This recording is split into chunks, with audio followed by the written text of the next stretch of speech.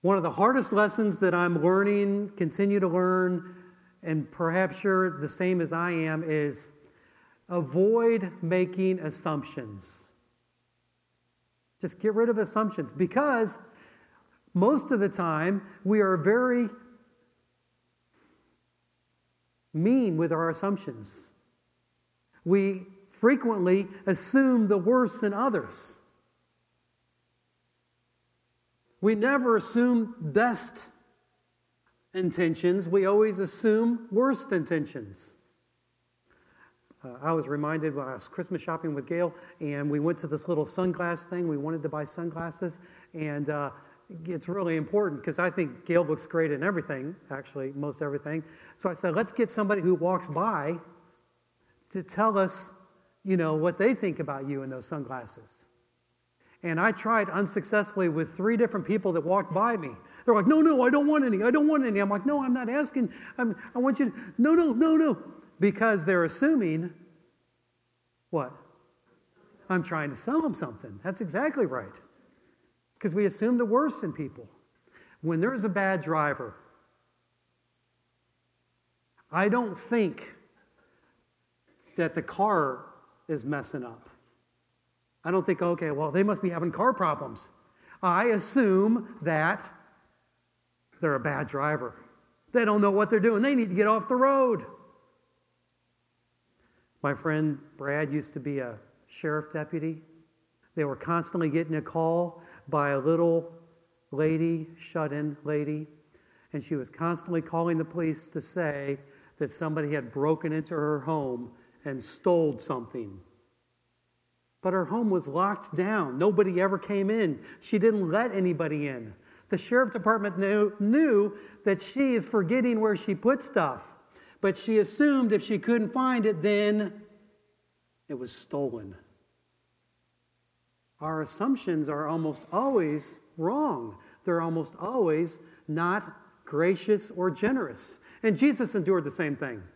Jesus was accused by the disciples of John the Baptist and the Herodians, this is Mark chapter 2, of being a glutton and a friend of sinners. Because Jesus ate with tax collectors and he ate with ceremonial impure people. And so they assumed that when Jesus ate with them, he was like them, that they drug him down. But the reality is they didn't drag him down. You know that? He brought them up. We assume automatically that bad people bring good people down. You can't soar on the wings of eagles if you're hanging around with a bunch of turkeys. Is Pat Asby here? What was water always finds its lowest point or something? We assume, don't we, that it's easier to go down than it is to come up. Right? Don't we? Jesus talks to the rich young man. And I want to try to break this story free from our assumptions. Because what Jesus is telling this rich young man is the exact same thing that he's telling you and me today. Same message. But sometimes we don't think it applies to us because we don't see ourselves as the rich young man. So let's break away some assumptions. The first assumption that people have when they approach this is that this young man is greedy. Because after all, he goes away sad, right? Because he's a man of great wealth. I remember back in the flannel graph days, the rich young man had a snarl on his lip. You could tell that he was a bad guy. If he would have been a cowboy, he'd been wearing a black hat. He was greedy. But was he greedy?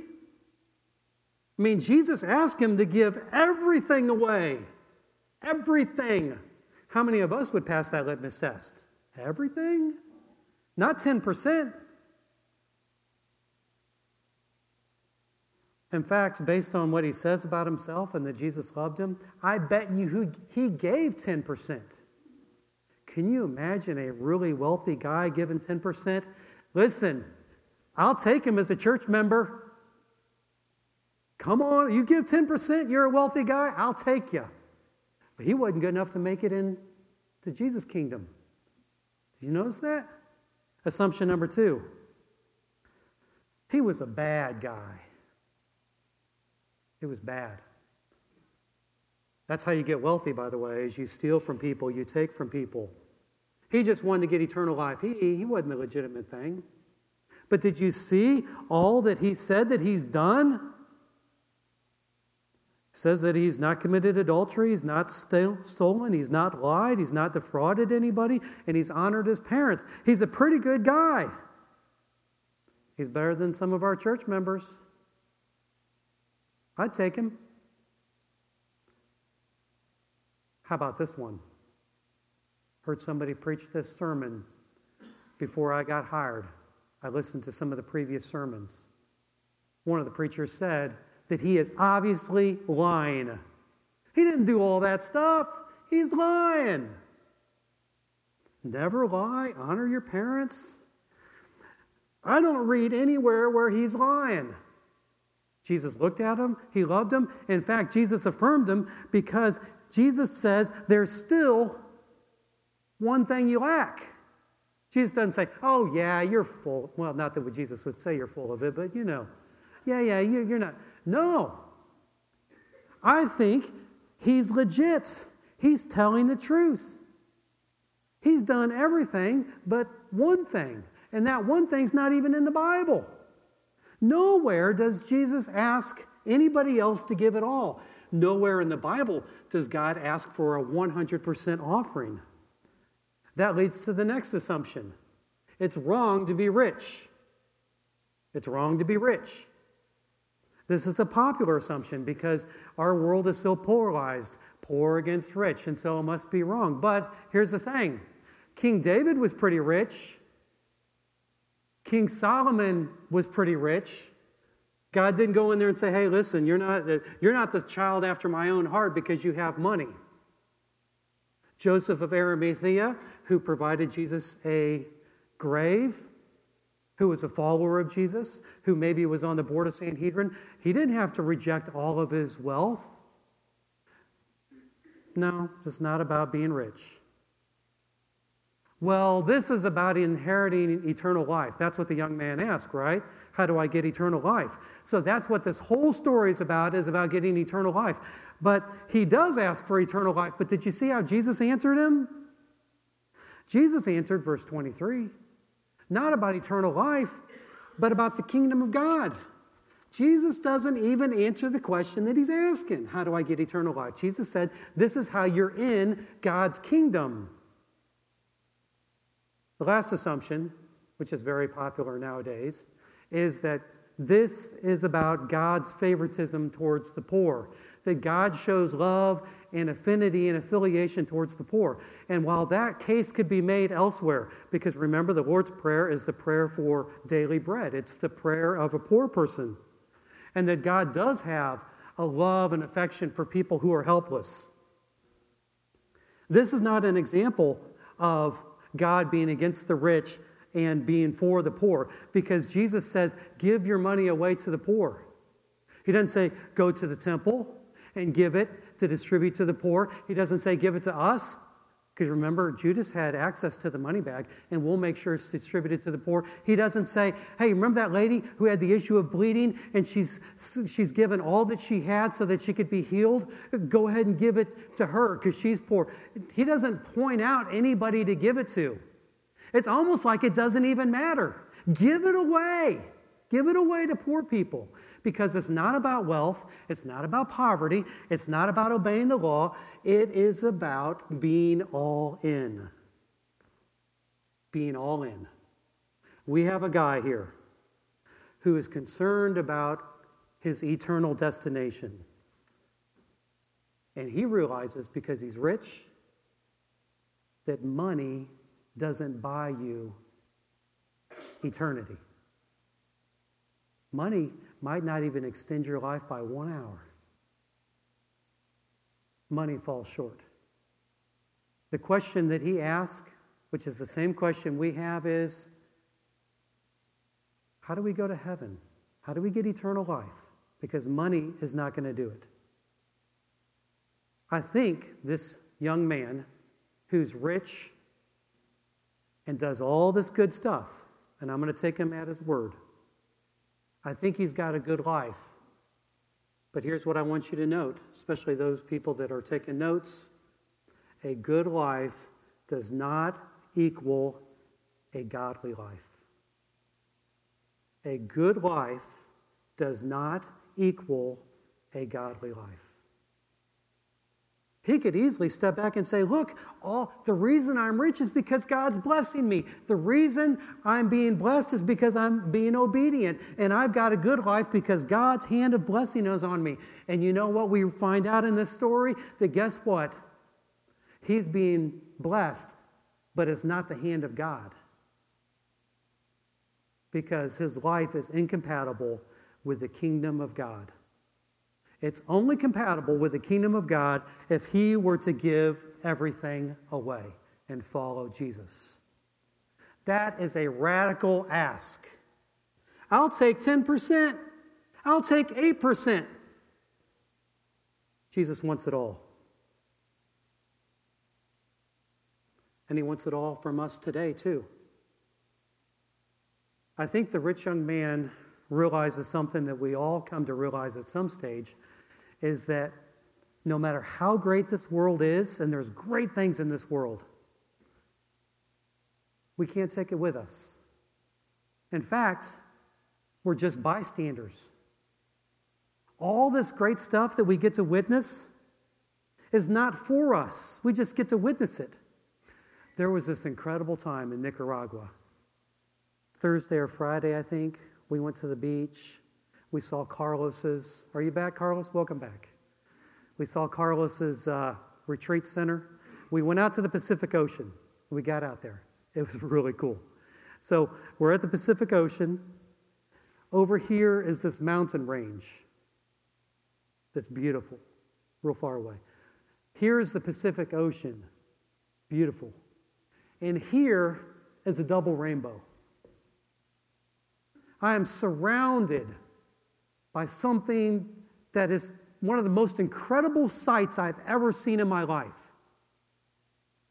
And then the sun sets above the ocean. Incredible. I watched it going, gone. It was so incredible.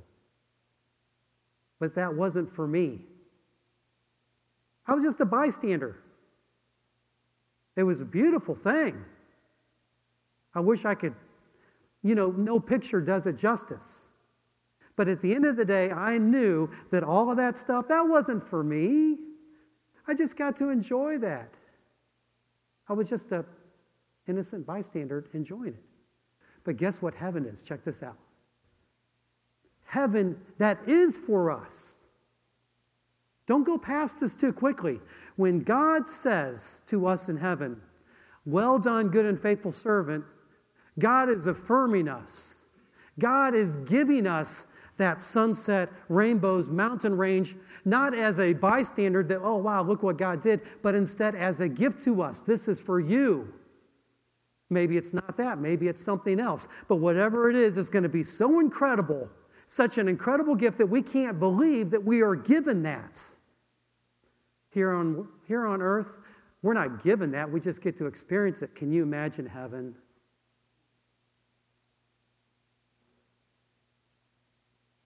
But this story does not have a good ending. And you just can't get past the ending. He asks the question, Jesus tells him what to do, and instead of obeying Jesus and giving his money to the poor and following Jesus, he goes away sad. Why does he go away sad? Why? Because he had great wealth. This is crazy. The best of us. I'm going to say this guy's the best of us. Never lying, honoring your parents, wealthy. The best of us can't get in on our own merits.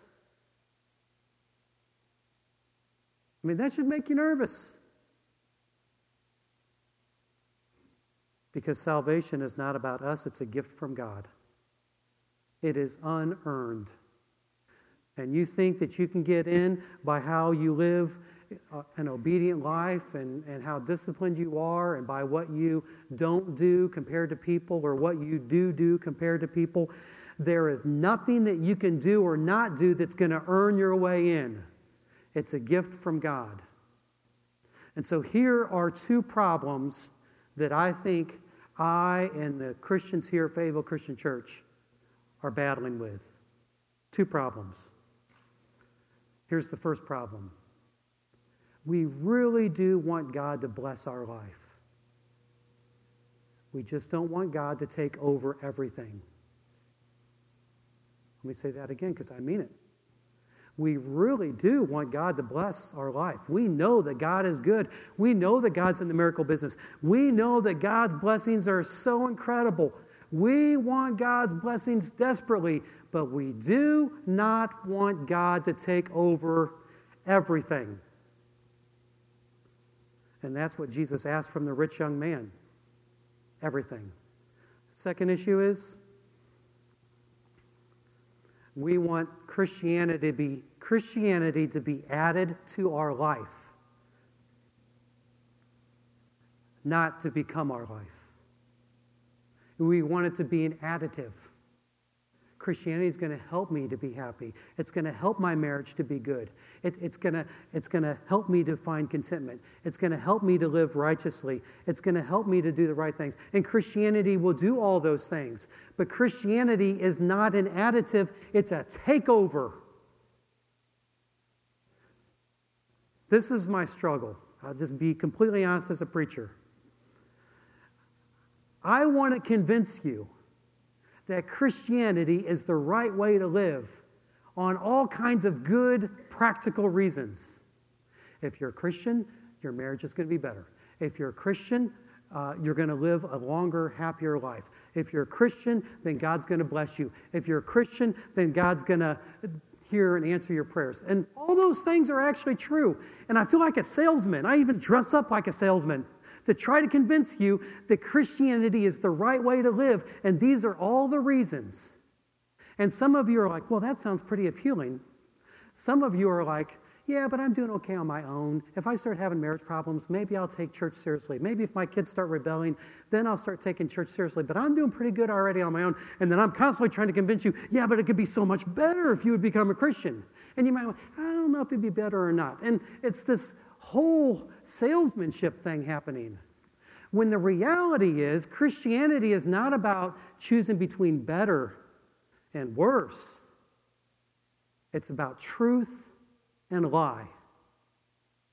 Christianity is not about better and worse. It's about truth and lie. You can't be half Christian.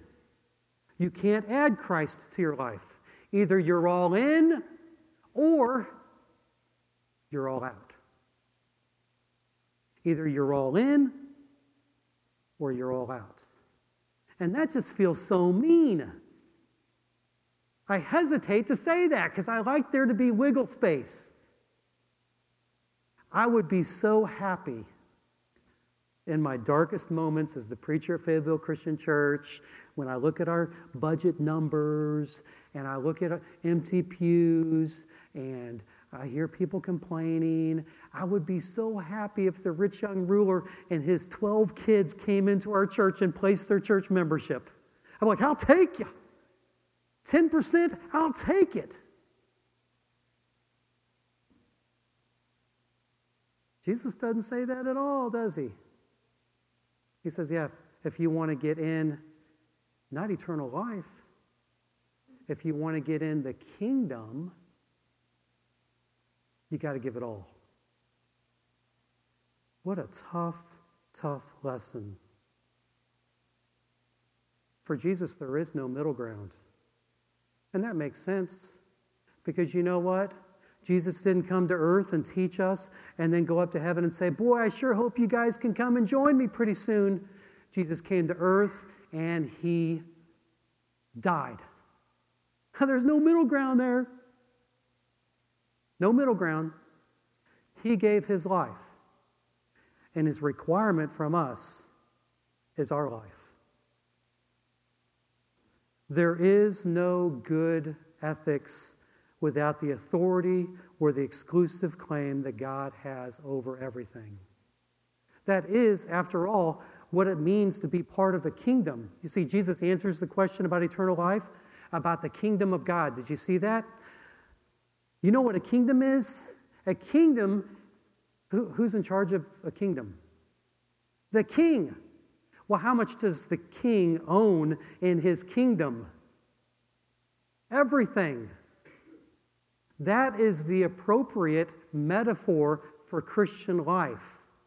We join God's kingdom, wherein God is the king, and everything we have belongs to God. For this rich young man, the thing that he could not give was money. But it doesn't have to be money. It could be our time. It could be our family. It could be our hopes. It could be our selfish desires. It could be all kinds of things. But God's radical appeal is not to compromise and just give me 10%. God's appeal is, if you want to be my disciple, if you want to be in my kingdom, then you must honor me as king. And by the way, kingdom involves more than just one person. Kingdom involves the other people that are in the kingdom. So the answer is not about eternal life. It's about being a part of the kingdom. And it makes me nervous when Christians don't really like to gather together with other Christians. They want eternal life. They're hoping for some perfect fishing pond up in the mountain skies catching trout. But yet, they don't want to be a part of the church, which is the assembly of people who worship God as King. Something's broken there. Well, let me move to some closure here. From this story, from this real story that Jesus gave, we at least get this lesson, don't we? That God notices how we live our life. God notices how we spend our money, what we do. God doesn't stand far away and just be like, hey, whatever you do is fine, but I hope you're in. I hope you get in at the end. I hope you purchase that insurance policy. From this story, God regards what we do with our money, what we do with our life.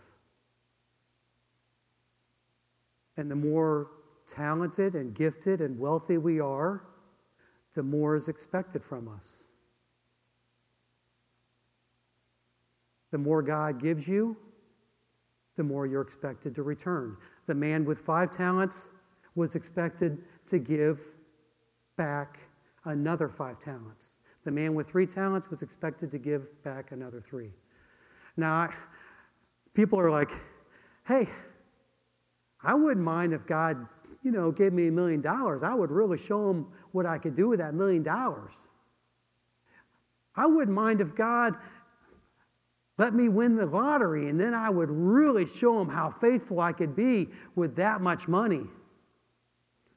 My friend Ed pointed out this past week that if you are here today, means you live in America, you're worshiping in Fayette County, you're in this church, you're sitting in these pews. If you're here today, 90% of the world thinks that you're in that upper echelon 1% of the world in terms of wealth and power and convenience and safety. And I think that's probably true. If we're in the upper 1%, then what God expects back from us?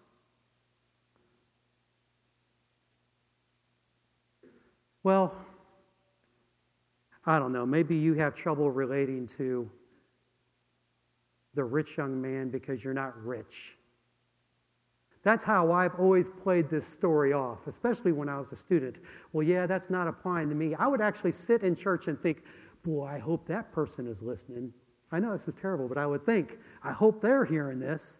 I know it doesn't apply to me because I'm not rich. Well, let's just take the metaphor that time is money.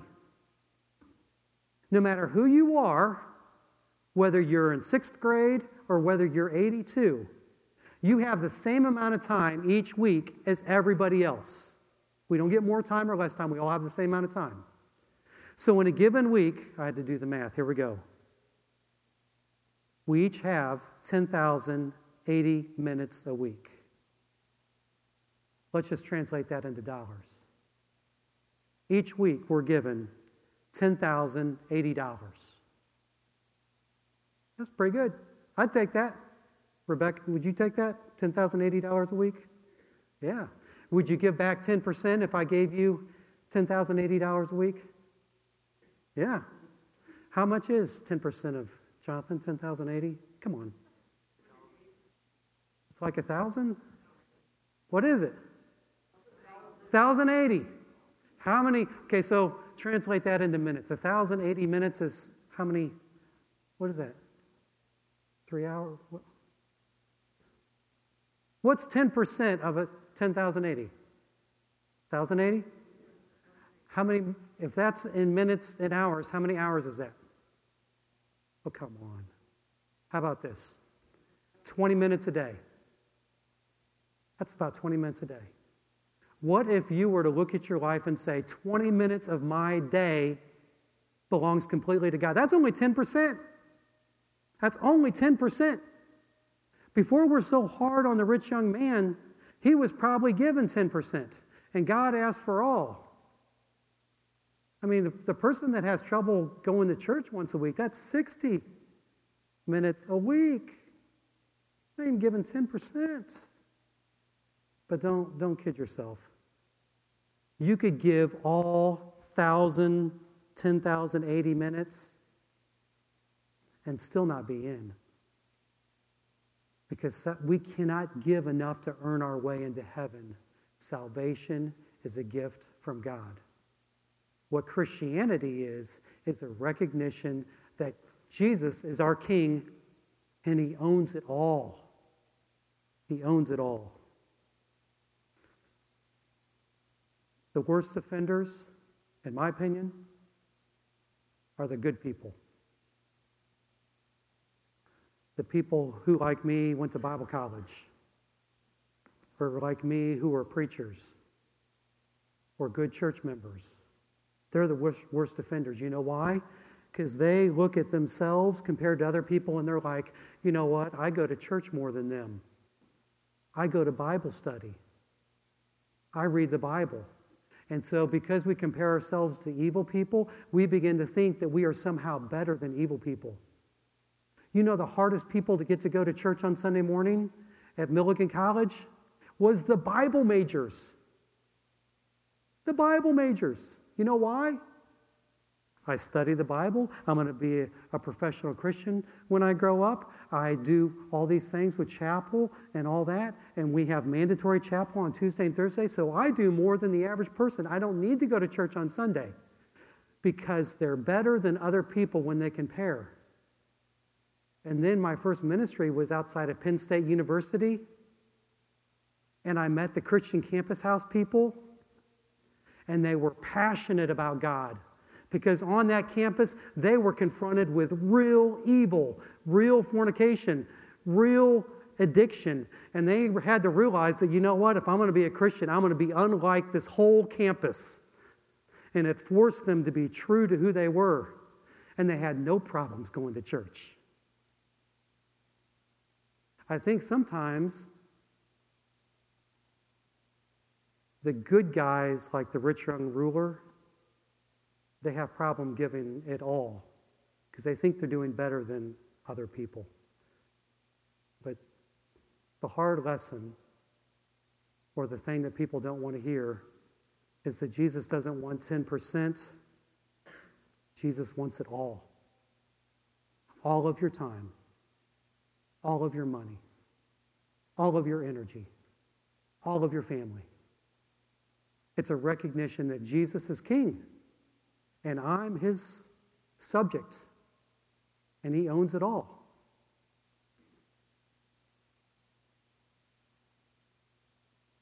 So, what does it mean to be all in for you? I'm not going to assume that I know what that thing is, whether it's money or time, or I don't know what it is for you. I'm not going to pretend to know what God is calling you to give up. But I will say that Christianity is not an additive. It's not something we tag on, but it takes over our whole life.